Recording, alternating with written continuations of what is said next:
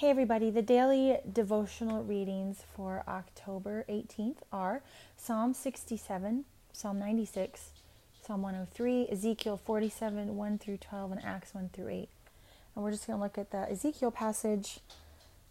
I don't always like looking at I think it's the prophets, because it seems a little obscure sometimes, but the heading on my Bible for this passage is the healing waters and the trees.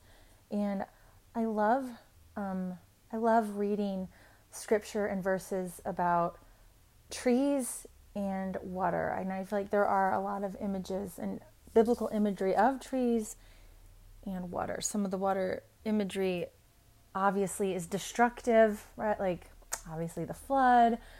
And I'm thinking when the parting of the Red Sea, and then that came back in over the Egyptians. But a lot of times, water and trees, I just read it and it makes me feel peaceful. And I think about Abraham when it talks about him being under the terebinth trees. And I always thought, oh, that sounds so great. I have no idea what a terebinth tree is. I mean, maybe I should look that up. But as I was reading through here, this passage again gives the idea of greenness, the idea of abundance, the idea that there is not a lot of scarcity. It says there's this water flowing out from under the temple, and then at the end it talks about that along the banks of this river on this side and that will grow all kinds of trees used for food. Their leaves will not wither, and their fruit will not fail. They will bear fruit every month, because their water flows from the sanctuary, and their fruit will be for food, and their leaves for medicine.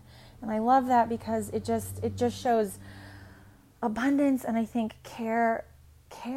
And I feel like especially in this time where things are just insane, and where we have run into scarcity issues of food and paper products or medical care and just so much stuff, that the picture we have of God and of heaven is that there is abundance, and that there is greenness and living things, and that he cares for us. And I don't necessarily know how the tension, there is a tension, right, between now and then. We live in the not yet, that we do see scarcity, and we do see hunger, and we have, dryness, and we have parched lives spiritually, physically. We have all these things, but so many times in scripture we see that there is just there's living growth, there's green growing things. I always think, when I read these things, I think about being back in Illinois on my grandparents' farm and getting out of the car and smelling green, like you smell living things. And that's what I think of when I read this, that where God is, there is growth, and you can smell it.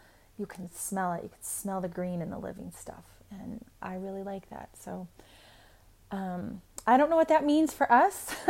I don't know if that means that we can somehow be refreshing abundance to people around us. I know that we can do that for some people in our lives. I know that sometimes people can do that for us. They can refresh us and bring us abundance, and we can be shown glimpses of what that means when we'll be with Jesus. So that's it.